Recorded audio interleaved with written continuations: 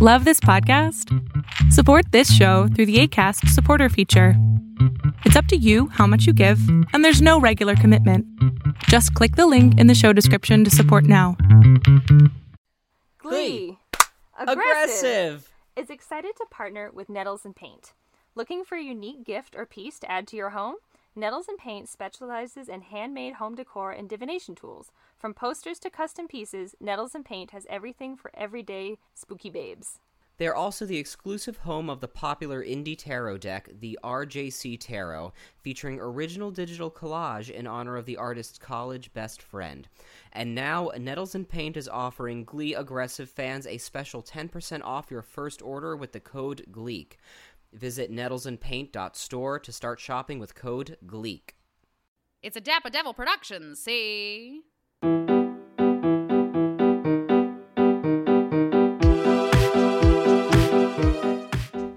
All right. Hello, everyone, and welcome to yet another episode of Glee. Aggressive. My name is Karina Stokes. My name is Ian Brodsky. And we are here today to talk to you about the, I guess appropriately named, Season 3, Episode 7 of Glee, I Kissed a Girl. Yes, it is not so much on the nose as much as it is just apropos. It almost feels like it's on the wrong nose, but we'll talk about that. This originally aired November 29th, 2011. So I guess this was their Thanksgiving episode. Oh, well, we give thanks for Santana, I guess. I don't know. Okay. Oh, man, it's early, guys. So I know. Let's just say maybe you woke up at 8. Have you ever woken up at like 8 in the morning and been like, all right, I'm awake now. First thing I gotta do is watch an episode of Glee. I mean, yup, very relatable to the two people running this podcast. Sometimes you gotta set an alarm, get out of bed, make yourself a little coffee, and watch Glee. And here's the thing, though. I purposefully watched it last night after my show. I forced myself to sit through it because I was like, one of us is going to wake up, is going to set an alarm, wake up and roll out of bed and watch this episode, and we cannot watch it at the same time. I know. I saw that you were watching it last night. I was like, oh, good. I don't, because I was going to text you to be like, I need to watch it in the morning. What time should I wake up? Here's the thing. When you have jobs, it turns out you have to pencil in your Glee watching time. And pencil is the correct term because that shit moves. Anyway. We have this recap. My only note from the recap is I just realized that the word cooter and recruiter rhyme. That's all I took away from that recap. I was like, oh, I wonder if that was on purpose. Cooter the recruiter. We're done here. Yep. That's it. We've peaked. Glee understands rhymes. Yes. Good day. But, I mean, my biggest thing was, why were the last two shots of Idina Menzel and Puck, just, staring cold, and then Puck just, screaming, which, it's obvious why, because I forgot what plot we're in. Drama. Hashtag drama. So we open the episode proper on Figgins' office, because we have a zero-tolerance bullying policy. Literally... And... So Figgins is like, we have to suspend you, Santana, because you slapped Finn, and we have a zero-tolerance policy. And I literally paused and was like, no, you don't, because these kids get slushies thrown on them every day, and Kurt got slammed into so many lockers. And then Santana literally goes on to say, where's your zero-tolerance policy when we're getting slushies thrown at us? I'm like, oh, okay. Yes. They know. They know. She's right. It's fine, guys. They know. She's right. They're aware that this is an arbitrary thing that Figgins is saying because they certainly don't have a zero-tolerance bullying policy. Absolutely fucking not. Kurt got thrown into a dumpster in season 1 by the main character of Finn, so, let's think about that. That's how we opened our series. Yeah. And now they're brothers. What a time. Right? Dumpster to brother. A new series. The old pipeline. A new series by Lifetime. Oh, God. So we learned that when she gets pissed off, she gets overtaken by her alter ego, Snicks. But this is also bad because sectionals are next week. Sure. Sure. So, fun fact. This is news. Fun fact, Snicks is, like, a real Naya Rivera thing. Really? Like, that is one of her, like, own personal, like, jokes. That was her, like, that's another, like, Ryan Murphy took something from real life and put it in. Yeah, Naya Rivera used to, like, joke that she had this alter ego named Snicks, who's, like, a bitch and, like, just ready to cause problems. Cool. Now, every year, around Christmas, her friends from Glee do a fundraiser for her to honor her called Snicksmas. That's what that is. So okay, that's really sweet. A real ass thing, not just a real ass. Not thing. something that came from Ryan Murphy's brain. That actually came from Naya Rivera's brain. So, wow, credit where credit's due. Hell yeah.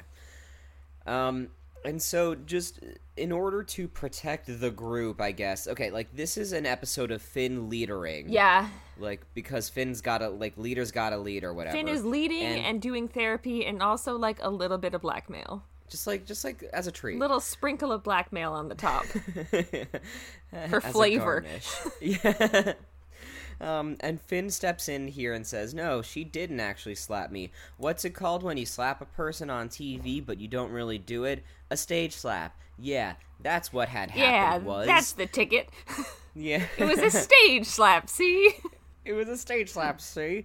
And so everything is fine and good in the Glooniverse. It is the Glooniverse. It's also a Gloomiverse. Everyone's sad this episode. It's true. I thought to myself, Doom and Gloomiverse. Yeah, so Finn's angle is like, I won't get you suspended, but you and the Trouble Tones have to come sit in the choir room, so we don't have to film 2 scenes for this today, and listen to us do therapy on you. But the therapy is songs. And also, I'm blackmailing you, because if you don't do this, you will be suspended. Right. Yes. Damn. Whew. And so it is up to Santana. It's up to you. It's up to you. No pressure, but it's all on you, baby girl. It's up to you, but blackmail. But we have Rachel in the hallway. She's nervous about the student council vote because Kurt needs it to get into NYADA. He fucking doesn't. He doesn't.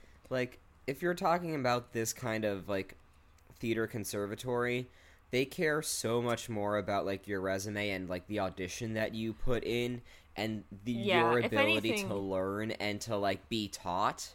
Kurt should be pursuing, like, some maybe community theater positions right now to beef up that resume. I mean, he just played Officer Krumke, so he's got that now. That's something. He could probably, and that's a solid role. Like, they always need more boys in community theater productions. He could probably do something. True.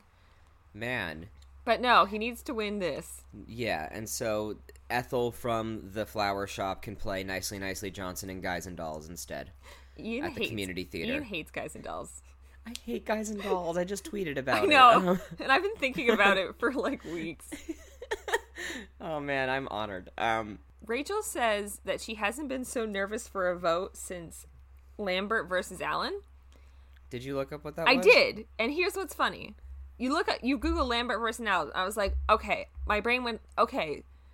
Theater-related court case, maybe?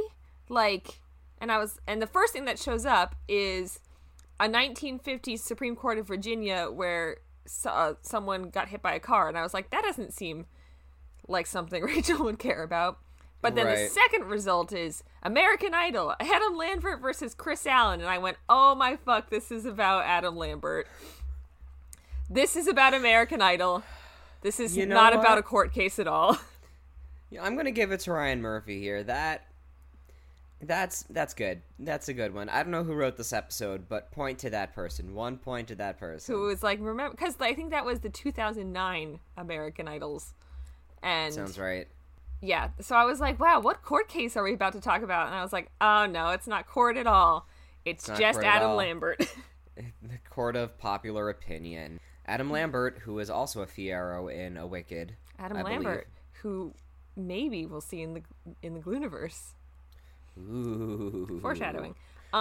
Rachel also says the phrase "best gay," which I object to. That was my next note. And Good. I was like, I literally wrote question mark.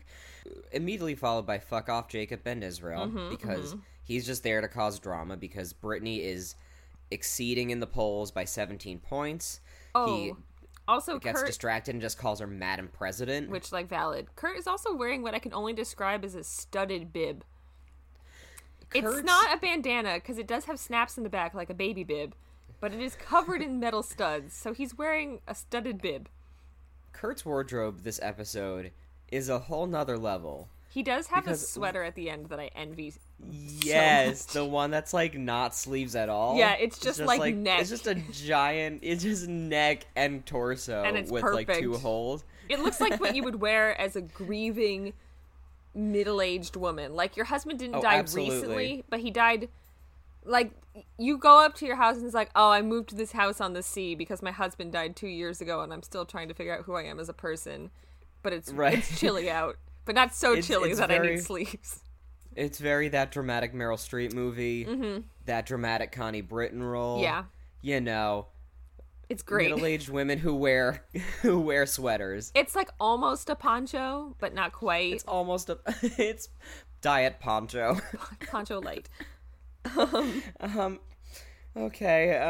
Yeah. So we learn here that Kurt thinks he'll only win if he pulls a JFK. You're gonna shoot Brittany? No. First of all, funny makes enough. no sense because JFK didn't shoot anyone. JFK got shot. So shot. If he was planning to shoot Brittany, he'd be pulling Lee Harvey Oswald, obviously. Right. Duh. I mean, I haven't seen Assassins, but yes. Did you not see? They did it at New Paltz.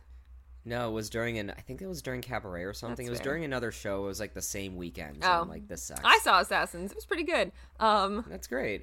But Annette directed that, right? Annette Storkman, didn't she direct that one? Maybe you're asking the wrong Go person. Annette. We love Annette.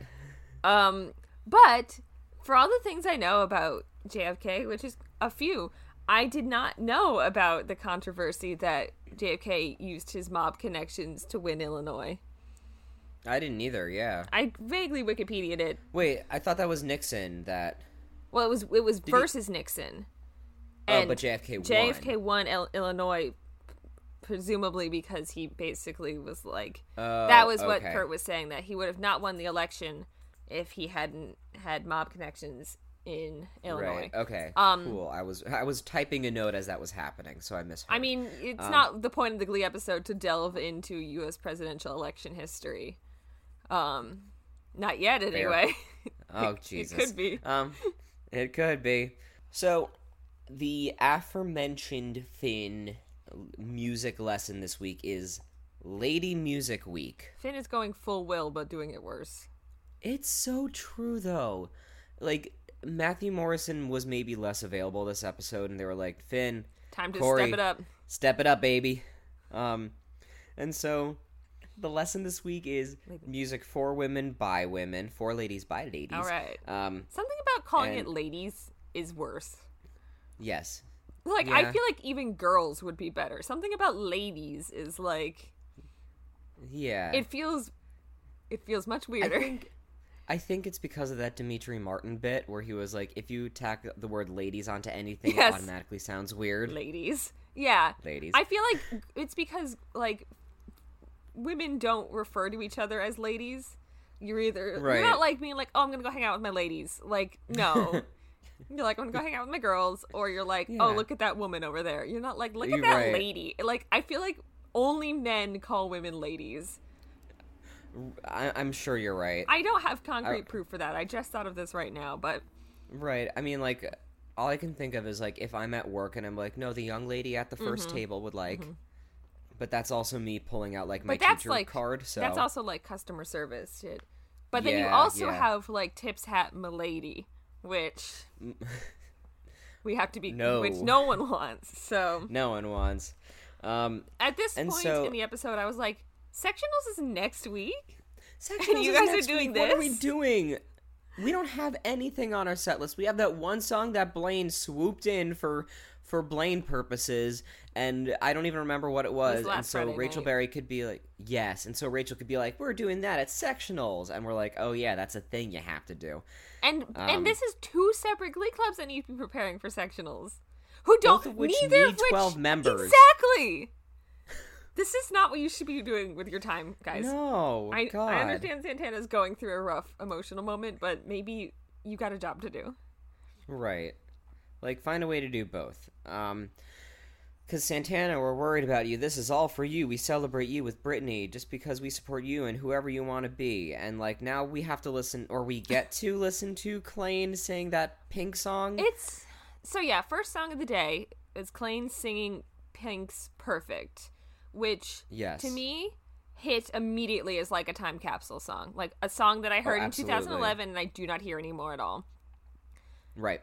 It's true. And I don't hate the song, but I don't think I like it. And that's, like, not on them. I just don't think I like this song very much. I think there's a reason we left it in 2011. And, like, I typically like most things that Pink does. I think, like, she's, like, hit after hit, but, like, of all the Pink songs you're gonna pick the... And I get the function, but, like, I don't know. It was just... This was an iTunes song. This was, like, sell it on iTunes.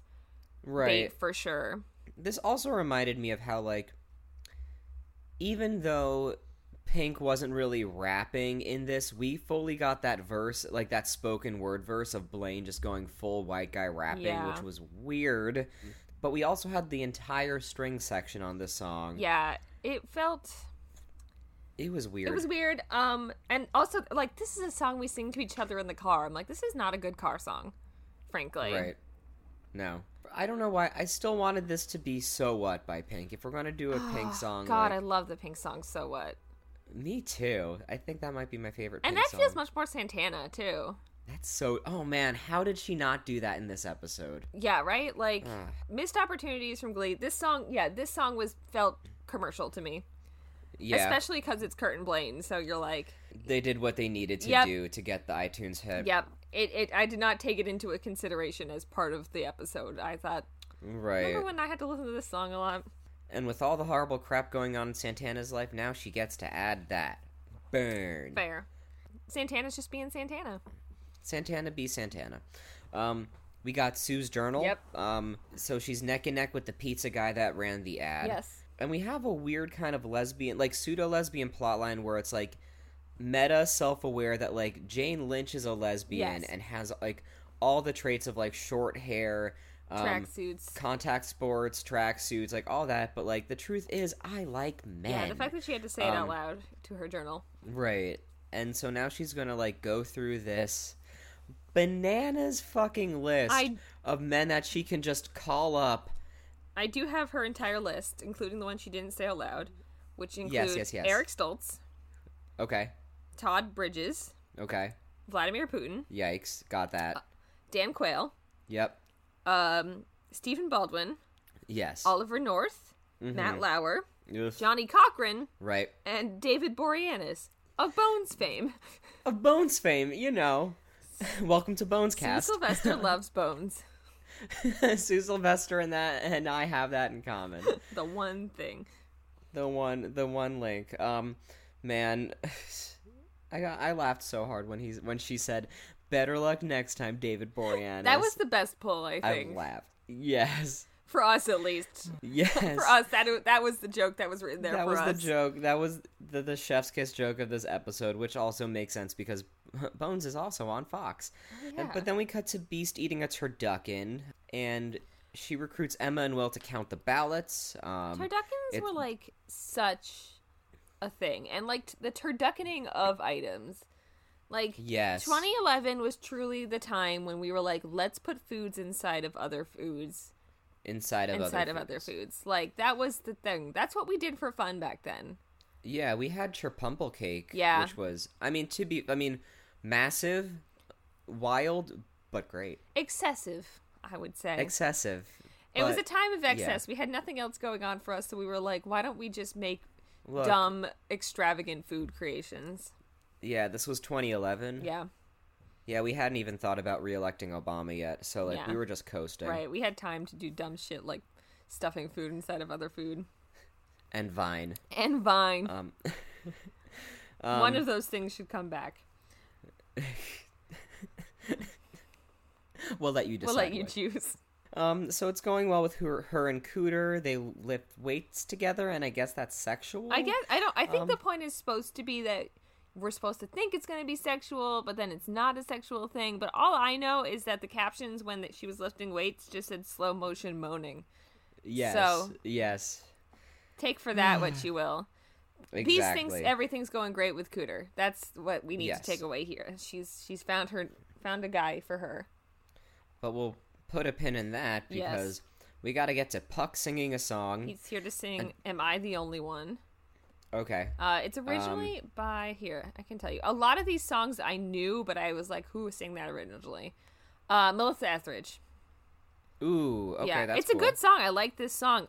Puck added so much thrusting to it. He did, which, I mean, you can't be surprised, I guess, at this point. I'm not. Everything Puck does involves thrusting now. It's true. That's his whole brand. Puck is season of thrust. Yes, the Puck thrust, if you will. Yuck. I know. So my notes for the song are, I have like 4 or 5, and it's like, 1, go away, Sugar Mata. 2, Adina is stone-faced here, LOL. Yeah. Because that was really funny to me. And of course, Quinn is uncomfortable with this. My next note is, oh yeah, Rory's here. I know, he just popped up in the background a couple times this season. I was like, oh, hi. And wait, is this the same day half of them are wearing the same clothes? Yeah, I assume everything takes place basically over like 2 days. But the same clothes. Yeah. Okay. They Klaine sings a song and then they break for lunch and then they come back to All Day Glee Club and Puck sings a song. Right, I forgot about All Day Glee Club. It's Lady Music Week. No other classes are needed except for when Puck goes to math later. Exactly. All we have is Lady Music Week and geometry. Yes. And also my final note is Puck looks a full 30 here. Like, he looks a full adult man. Whatever hairstyle they're going for right now, which is like semi-grown out mohawk. Right. I don't love it. No. I also, he's like singing directly to Shelby, but Shelby's seated behind Quinn, so Quinn's like, what's happening here? Right. Also, they have Quinn's hair pulled back because she's in that phase where your hair's just long enough to do like a tiny little nub ponytail and it looks good on basically no one, and I do think that includes Diana Agron. I think you're right. So I'm sorry. she just looks like messy today because she's like, the first day you're like, I can finally get this off my neck, but it still like doesn't look good. Yikes. And then after Puck sings this thrusting song, which is a good song, I will reiterate, I like the song. Am I the only one? I don't know if I like this version better. Sorry, Puck. I have to listen to the original because I respect Melissa Etheridge. And then Quinn she accosts Puck in the hallway and continues to do the most. Right. It's like, we know you sung it to Shelby, we know you sung it to Shelby. And so my mom is going on the Christian booze cruise, so you get to come over to my house and we get to have sex. And Puck is like, nah, you're unhinged. No. No. I don't want it. Yeah. And like, but the phrase, I would rather raw dog a beehive, yikes. Yikes indeed. Yeah. And like, this episode is the closest we get to anyone being like, Quinn, what's good? I know. Even though it's still Puck being like, it's fucking Puck being like, there's something wrong with you, girl. Yeah. So he's too head over heels. He's too gone for Shelby. So he's rejecting. He doesn't even want to have sex with Quinn because she's probably crazy, he says. Right. And Quinn's like, okay, and then she's sad. Yeah, but enough about that. We gotta get to Finn Tana in the hallway because Finn is legit concerned about her yet again, and she was his first point for continuity. Yep. And that means something to Finn, and he's genuinely there to help her. That's great. Yeah. Cool. Finn is like on high alert because his belief is that when this ad comes out that Santana will unalive herself. So right. Where he got that conclusion from is unclear. I don't know where he would I'm sorry, I'm just still stuck on unalive.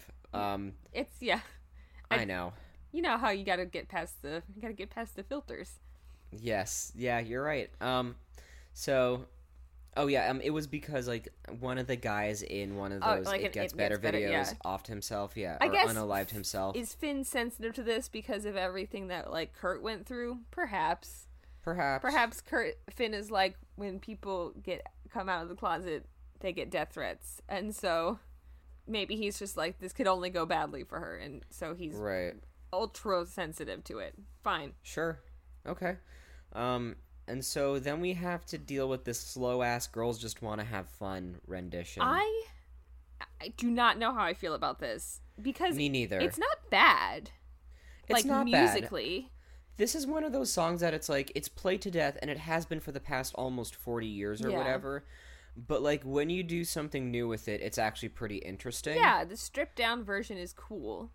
Yeah. But I find the context is what I struggled with because it's just so earnest. It's so earnest. It is so on the nose, and it is like, I cannot deal with Finn doing the backwards chair, sitting, cool English teacher thing. That's the thing. If I had heard the song without watching this scene, I might have been like, okay, I see what they're doing. But they just played it so deadly straight and so deadly serious, with Finn being like, this is the most important thing I'm ever going to do. And, like, and there Santana was an extent to which it worked. Yeah, that's also, and, I was like, really? Sure. Okay, fine. Yep, sure. Okay, sure. That's how I felt. Out of context, pretty good. In context, I felt uncomfortable. And also, Finn was doing so much with his face. He had been going to the Lea Michele School of Face Acting and was like, if I don't move my face 100 times during this song, they won't know I'm emoting. Add it to the wiki, the Lea Michele School of Face Acting.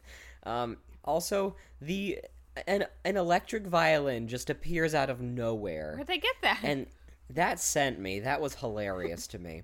And my next note is also, good for Idina Menzel for getting her paycheck, because most of this episode until the end is just her sitting there just observing. And I'm like, good for you. You probably negotiated the shit out of that rate. I will sit here and you will give me money. And I will bring credibility to your funny little show. To your silly little musical. Cut to one Big Daddy chicken patty, which... Fucking love Beast. Yeah, Beast is... I'm rooting for Beast. Chicken with a side of chicken. Good for her. Yeah. And then this is the bomb drop. We've circled back to Sue Sylvester's booty call list. Yep. And this is the bomb drop that Sue is using Cooter as her man because of the whole, like, thing. And Beast is sad, but Cooter, to his credit, doesn't know, like, he's been pursuing her, and she's not, like... She's not having it, or she's being resistant, because we all know about she has Beast's intimacy issues from the last one. Yeah. And now Cooter wants more. I keep on confusing Beast and Cooter in my mind for unfortunate. Not even the people, just the names. Cooter doesn't want a buddy; he wants a woman. Sure. So that's Sue, apparently. Okay. Cut to Election Day for both the students and Congress, apparently. Yes, in the same building. Convenient. Convenient. I liked this scene because we like go through and see basically who everyone in the Glee Club votes for. We get a couple good voiceovers where Quinn is like, I believe in Kurt's message, but much like my dad will vote for the candidate who is the least ethnic, I'm going to vote for the candidate who is the most girl. Right. And on the flip side, you have Mercedes being like, yes, Brittany is one of my trouble tone girls, but if Santana's girlfriend wins this election, we'll never hear the end of it, so she votes for Kurt. Right. Yeah. And then everyone's voting. Mike Chang is wearing headphones and just totally vibing during the vote. Like, for whatever reason, he just dances in and out. Here's the thing. Good for Mike Chang, or good for Harry Shum Jr. for collecting his paycheck. His paycheck was... Just show up, bop along. And, like, he did that here, he did that in all the songs. Like, yep. Man, he was doing just enough. He was doing what he needed to do. You go, Mike Chang. So yeah, everyone's voting. Everyone has feelings. Kurt really wants to win. Emma looks great, and she's there to serve a purpose, and that is to, I don't know, mention that things are happening, I guess. Yeah, I guess. I forget what the purpose was. But now we get Beast's rendition of Jolene. Yeah. Because... Okay, so Will and Emma come up to Beast and are like, "How are things going?" And she's like, "I hate that I have to see them here." Yes, that's what it is. And they're like, "It's okay. She's gonna lose the election, and she's gonna lose her man." And Beast is like, I guess. And then she sings, she's like, I feel like I'm in a sad country music song. And then she sings Jolene. Yup, ergo Jolene. Man, all I could think about was, like, there's a recent TikTok that was going around that was like, these cannot be the men that Jolene was stealing. Right? Like, something like that. I love the song Jolene, and so It's great. It's a classic. I think this is a pretty good rendition of it, honestly. It Yeah. reminds me of Miley Cyrus's cover of Jolene. Mm-hmm. It has that same sort of Yeah. style, a little bit lower register, like a little bit more like gritty, I guess, in some ways. I thought it was really good. I think do too. honestly, listening to this song on Glee was one of the impetuses for me to be like, oh, I should listen to this song more. Ooh. Which is a hilarious way to go from that path from Glee to Miley Cyrus to Dolly Parton. Right.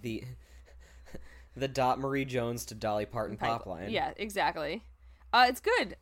Totally here for it. She sounds good. It's a fun scene. Also, like, the one thing that was weird about it to me was, like, she was doing, like, the locks of golden hair thing, which, of course, is locks of raven hair or something. Auburn hair. But it goes through the bathroom mirror. Yeah. From Sue Sylvester, noted blonde, to Quinn, also a noted blonde. And I'm like, And there was, like, a blonde cheerleader in there, too. I guess maybe she was just, like, making a comment that blonde-haired girls have it easier? More fun? Or more feminine? I don't know. Once again, Glee, cameras mean something, and sometimes you forget. Right. And I get, like, the changing the lyric because Sue is a blonde. Right, but, like, but also what you said. So we cut to the hallway where we get some good old-fashioned homophobia. This school has rugby, first of all. This man is the captain of the rugby team. See, that to me was a sophomore rugby team, which implies they have multiple rugby teams. They have several rugby teams. Like, I don't know. Like, that to me was the least surprising part of this. Yeah. I guess. I mean, it's just a new fact. How many sports can this school with no money sustain? Right. Apparently enough. We got like, you're not really gay. You just need the right man to straighten you out. Barf. Your classic homophobic scene. Right. There's always one. And then we get the lady squad. I'm sorry, I just said lady. See? But like girl squad feels bad there too. Yeah. So we get all the women, the ladies. Yes. The squad of Glee to step in and stick up for Santana. It is this is perhaps one of the most cliched things Glee has ever done. They literally have every woman they could find who they pay money to stand in a circle, say they go through all the phrases you expect. It's not a choice, but if it was a choice, we wouldn't pick you. Like, right. And it's every woman you've ever seen. Like, you know what? This felt the opposite of Girls Just Want to Have Fun for me. This one lacked any earnestness. This one felt like they took a scene from everything and stuck it in as, like, due diligence, basically. Yes, but at the same time, I don't know how I feel about Girls Just Want to Have Fun, but I liked this scene. Really? Yeah, I don't know. I think maybe they sold it. Like, maybe they did the theatricality part of it correctly where it could lead into I Kissed a Girl. Which I also have some things about. What it reminded me of is when they were releasing Endgame in Marvel, they made a whole big deal about, like, this, like, shot where they got every girl superhero and they all literally lined them up and made them, like, walk down in, like, this, what's supposed to be a powerful moment, but instead it just, it reads very much like checking off a box, like, did it, women, check. Sure. That's what this feels like to me. It's like girls are going to defend each other, and it just didn't feel, this is one of those things, I don't think Glee earned this. I see that. I can see that. And I can see why. Also, to lead it into a song, which is I Kissed a Girl, which is not a song about, like, loving women. It is instead about Katy Perry being like, I'm going to kiss this girl to make my boyfriend more attracted to me. Right. I had a friend once that, like, wrote an entire term paper on the internalized misogyny of this song in high school. Yeah, it's just one of those songs, like, again, like, they, like, the title of this is I Kissed a Girl, so clearly this is a great song to sing to support lesbians. Which I don't think is true. No. That being said, though, I think out of context, I think they did a killer job on it. Yeah, it's like a good performance. Right. But maybe I'm just too jaded for Glee now that I can't, like, deal with them being trying to do things like this. Where I'm just like, that. No, they did not earn their every lady stands around and says all the things to a man when he tries to say. Like, you could watch this scene in any movie that has a lesbian in it. Especially in, like, 2011, yeah. No, I'll give you that. But I'll give you that. Good, they did do a good job of... Also, boy, this show fucking loves Katy Perry. Like... This show fucking loves Katy Perry. That was the era of Katy Perry, but, like, we've had so many Katy Perry songs lately. It's true. Damn. Can't escape her. Can't escape also, her. we've already heard this song on Glee. Oh, right. Oh, my God. I forgot all. Yeah. Justice for Tina. This was Tina's audition song, and literally, I don't think... We see her, like, twice. Now I'm mad. Yeah. Like, this was her song. I take back everything I said. And it got taken away from Tina. Man, and this is where they could have done So What? I'm still a rock star. Yes. I got my rock moves, and I don't need you tonight. Yeah. Which is also a better song, I think. There's so many, like, fun pop songs they could have done instead of the one that everyone thinks is about lesbians, but is really not about that at all. Right.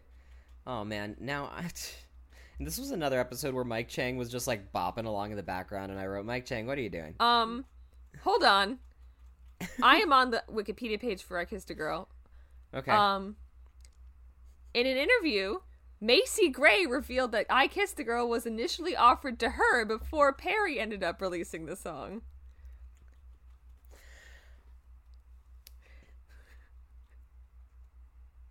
You have to leave this whole silence in while we process the information that I Kissed a Girl could have been sung by Macy Gray.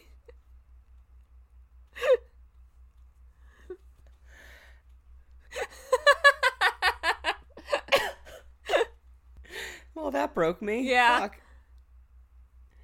Oh my God. Miley Cyrus. I fucking love Macy Gray. Miley Cyrus has claimed that this song is about her. Oh, really? I guess Katy Perry wrote it and then offered it to Macy Gray. Unhinged. But maybe she wrote it about Miley Cyrus, according to Miley Cyrus. Okay. Wow. So we get at the end of the song, we learned that I can't believe we have to just move on from that. We have to move on from the fact that this could have been Macy Gray. Her 2011 album, The Sellout, underrated. Justice for Macy Gray. Justice for Macy Gray. Okay, I guess moving on. Anyway, we find out Santana's parents are cool with it. Great. Hooray. She just has to tell her abuela now. Yes. We'll circle back to that. Uh-oh, my note is because autocorrect. Uh-oh, Kurt is called into Wiggins' office. Oh, Wiggins. Oh, Wiggins. Uh-oh. Yes, there was 190 votes for Kurt, which is more votes than there are people who are voting. Yep. So something's amiss. I don't know why Kurt's defense was, I thought about cheating, but I didn't do it. Yeah. Bro, keep it under wraps. Shut up, Kurt. And so he might be suspended. And now he's, like, super down because he has nothing now. And it's, like, good on Chris Colfer for acting the shit out of this. But it's like, no, again, you did not need to win class president to get into a musical theater conservatory. So you could be class president for, like, half a year because it's probably already November. So. Right. Truly. So, truly, like, this school's dumb. This school is dumb. They have no sense of structure. But Rachel admits that she was the one that stuffed the ballots. It's also hilarious to me that Rachel is just, like, has no concept about how to cheat well. Like, she just did a bad job. Why would she put so many ballots in? Rachel is truly overcorrecting. Like, she learned one lesson. After all of those times, she learned all those lessons and is like, I gotta let this one stick. Yeah. But she definitely overcorrected. She went like, I had to be a good friend, so I will get 190 ballots into this box for Kurt. Anyway, it turns out that Puck knows the quadratic equation because he's been doing math for his pool business, which is not what you need the quadratic equation for, but no, okay. But he's good at math now. This scene seems totally out of nowhere that he's suddenly good at math. We've not been having a plot about Puck being a bad student, but we are now. Right. You know, it doesn't matter because Puck gets a call about the baby. Yeah, this is... So, yeah, we cut to the hospital.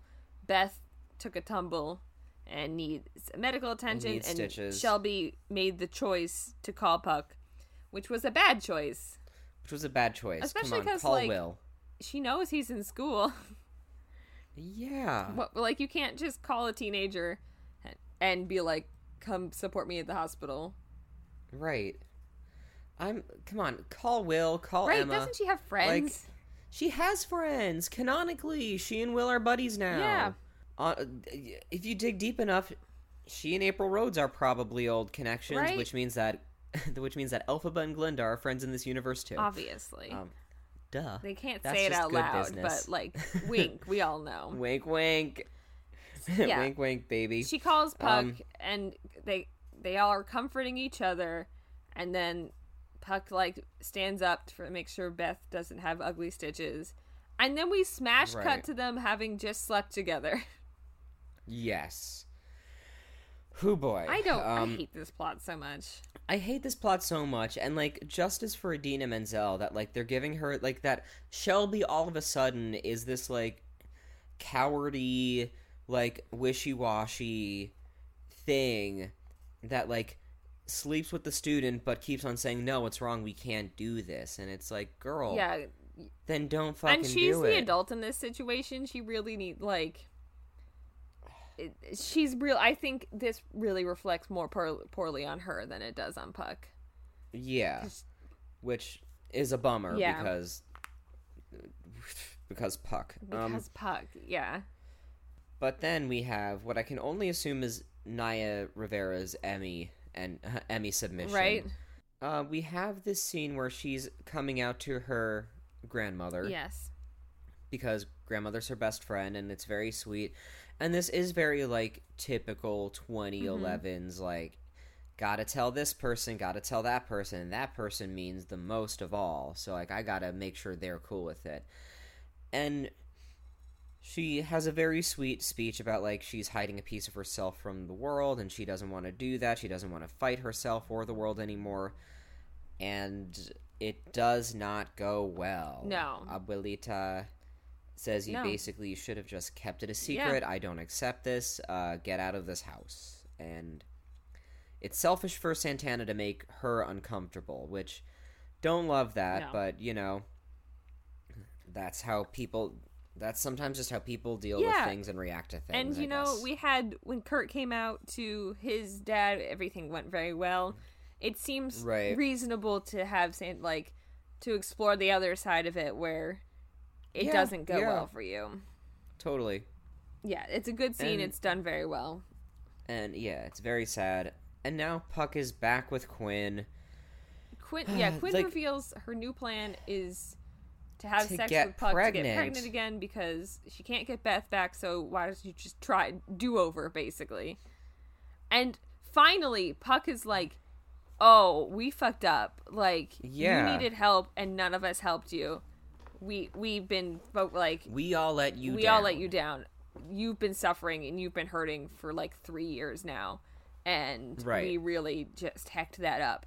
The fact that Puck is the one to realize and say this, fucking wild. Bananas. That this is the most emotional maturity is coming from Puck, not any of the other reasonable people on this show. Right. But whatever. Especially after all this time when Finn was being like, Santana, we're here for you. We support you. Exactly. He couldn't look to the left and go, Quinn, let's talk. Quinn, you good? Yeah. No one is saying What's good, that Quinn? Except for Puck. Which is disgusting. I like that it happened. I don't really like that it was Puck who kind of made the connection there. So right.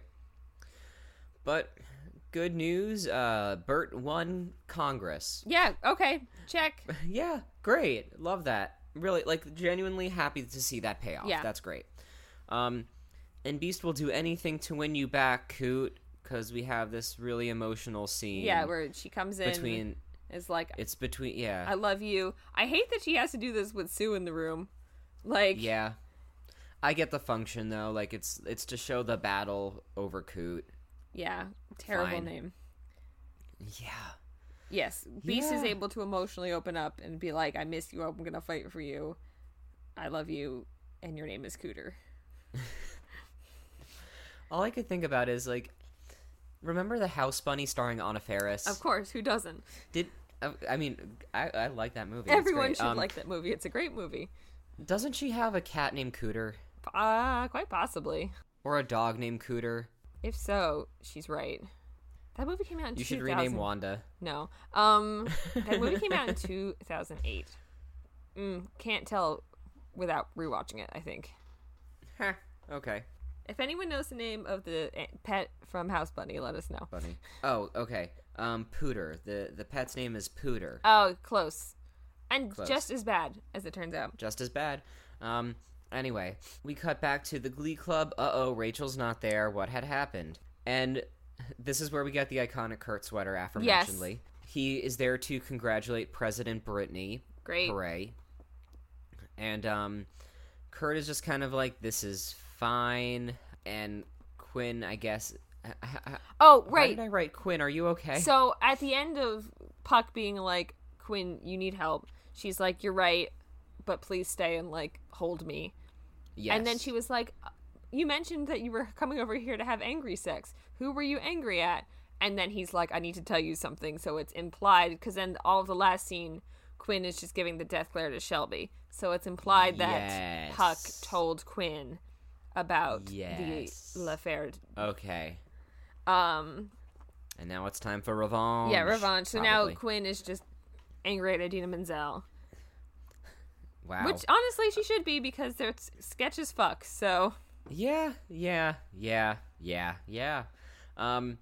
So we got Santana, bring us home with constant craving. I also wrote Santana brings us home with constant cravings. Yeah. Which...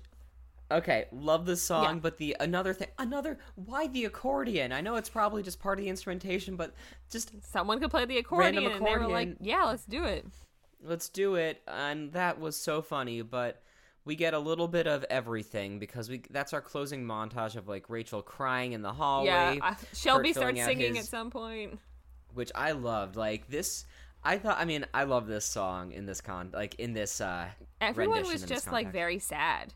This is the song about people being sad. Kurt mails in song. a physical application to NYADA, which is not what we were doing in 2011. Was everything virtual at that point? Basically, like, I didn't apply for... you're right. I didn't apply for a single school on paper. No, neither did I. You're right. Yeah. I'm thinking of my acceptance letters were all those still physical. came in the mail. But you were not writing down your application and then mailing it through the USPS. Right. But whatever, I guess it's more dramatic to watch him fold a piece of paper and put in an envelope than to go and be clicking through the Common App website. You know, there was... Not the Common App. Someone in the writer's room was like, yeah, we have to make him fill it out, don't we? Yeah. Just it's more dramatic. Just put an envelope there. It's fine. Yeah. And then we end the episode with Rachel walking into the Glee Club saying, I confessed what I did. I'm suspended for a week. It's on my permanent record, and I can't compete at sectionals. Which, to my response, was, sweet. Sectionals are going to be good this year. What? I'm tired of Rachel. That's fair, though. Yeah. And that was it. That was it. What's your pulse on this episode? I don't know. That's kind of how I felt. Like, I didn't disenjoy it, but it's not one that I would... Besides the performance of Jolene, I don't think I'd look to I never look forward to rewatching this one. Same. I thought, like, good performances of an okay plot. Like, the plot was fine. Like, I feel like last season we were criticizing a lot of, like, this plot is bananas, it's half-baked, it's out of nowhere. And this one, like, everything feels more solid and grounded. Yeah. But it's just not interesting. I think with the exception of the Puck Shelby plot, which is genuinely bad, and, like, that's the thing, there's a lot of ongoing plots that are not great. Like, the Puck Shelby Quinn is a trifecta of, like, plots I don't like. Yeah. But I'm fine with the, like, Kurt and Rachel needing to get to New York plot. That's fine. Right. I'm fine with, like, the Finn not knowing what he wants to be plot. I'm fine with the I want more of that plot. Yeah. I'm fine with the congressional race plot. So, like, more of that too. There's a lot of things that are happening that I'm not opposed to. Just none of this episode was really, like, I wouldn't even it's a little filler, I guess. It's a little bit of a filler episode. Yeah. It just wasn't, it was meh. It was a meh episode. It was a meh episode. I love that. Oh, I'm going to put that in the description. Welcome to our new episode. But regardless of how meh it was, we do still have to talk about the songs we heard in it. Yes. And you need to pick one that you like best and put it on your permanent record of music. Ooh, that's true, yeah. So your choices are Perfect by Pink, I'm the Only One, Girls Just Want to Have Fun, Jolene, I Kissed a Girl, and Constant Craving. I think I do Constant Craving. That's fair. Yeah, I just thought that was a solid. I feel like that was like the big ticket item this episode. I'd probably go with the cover of Jolene. I think it had the most impact on me. So, love that. Great. And I didn't hate the I'm the Only One cover. Like, I wouldn't skip it necessarily, but I'm not going to go out of my way to support it. Right. Okay. Yeah. What a, like, stuff happened, but also, like, did it? I feel like us recounting this episode was so much more eventful than the episode itself. Basically. Which, I mean, okay. Yeah, well, I guess you can find the show at Glee Aggressive and gleeaggressive@gmail.com. The most important thing that happened on this episode was us thinking about Macy Gray. So, look, I stand. Yeah, if you would like to get in touch with us long form, you can send us an email. Send us an email encouraging Ian to do a cover of I Kissed a Girl as Macy Gray and release it. Just keep... I might. 5 people write in asking Ian to do a cover of I Kissed a Girl as Macy Gray. That's the base. Maybe we'll get that. He didn't agree to this terms, but... Oh, and I agree to it now. Great, yeah. It's in writing, guys. Ian Brodsky as Macy Gray singing Katy Perry's I Kissed a Girl. I have to brush up that impression. It'd be great for your resume. Oh no, it's not on my resume. You walk into audition, no matter what they ask you to prepare, you've been like, whatever you're expecting, get out of here. I know I'm auditioning for Carousel right now. This is what you need to hear. Have you thought that maybe your Billy Bigelow is 5'7", weighs 140 pounds, soaking wet, and sings like Macy Gray? That, honestly, what you've just described sounds like a Glee character. Oh no, I'm cursed. I thought you were about to call yourself Kurt, and I'm like, you are not Kurt, Ian. I'm not Kurt. You don't have the wardrobe for it. Yeah, no, you're right. And you don't want to. Anyway, that's okay. I'm cool with where can people find you on the internet? Well, for things that typically aren't Macy Gray impressions, you can find me at iBrodsky on Twitter and Instagram, Brodsky, and on Facebook, IanJBrodsky.com. What about you, Karina? You can find me on Twitter and TikTok under the same handle, which is at Epic Adventure of. Cool. Well, that was an eventful episode. It's not even noon. It's not. It's 10:58. Yeah, it's not even 11. Well, that was season 3, episode 7. Next week we're going to sectionals already. So that's fun. We do love a competition episode. There's at least something's going to happen. We absolutely do. And it absolutely will. There's some surprises for you for next time, Ian. You're in for a little surprise when you can join us next week when we will discuss season 3, episode 8 called Hold On to 16. What could that mean? I don't know. They're all older than 16 now, so weird title. I guess you can be 16. Maybe not Rory. You can be 16 and be a junior still, so never mind. I was a 16-year-old Yeah, me junior. too. I don't know what I'm talking about. Anyway, Ian, does this episode of Glee make you want to watch that next episode of Glee? Okay, so because your operative use of the word make, no. But in general, I mean, like, I will. Yeah, it's not turning you away from the series as a whole, but it wasn't. Right. It's not going to push you forward, but it's not going to hold you back. Right. Meh. Exactly. Meh. Meh.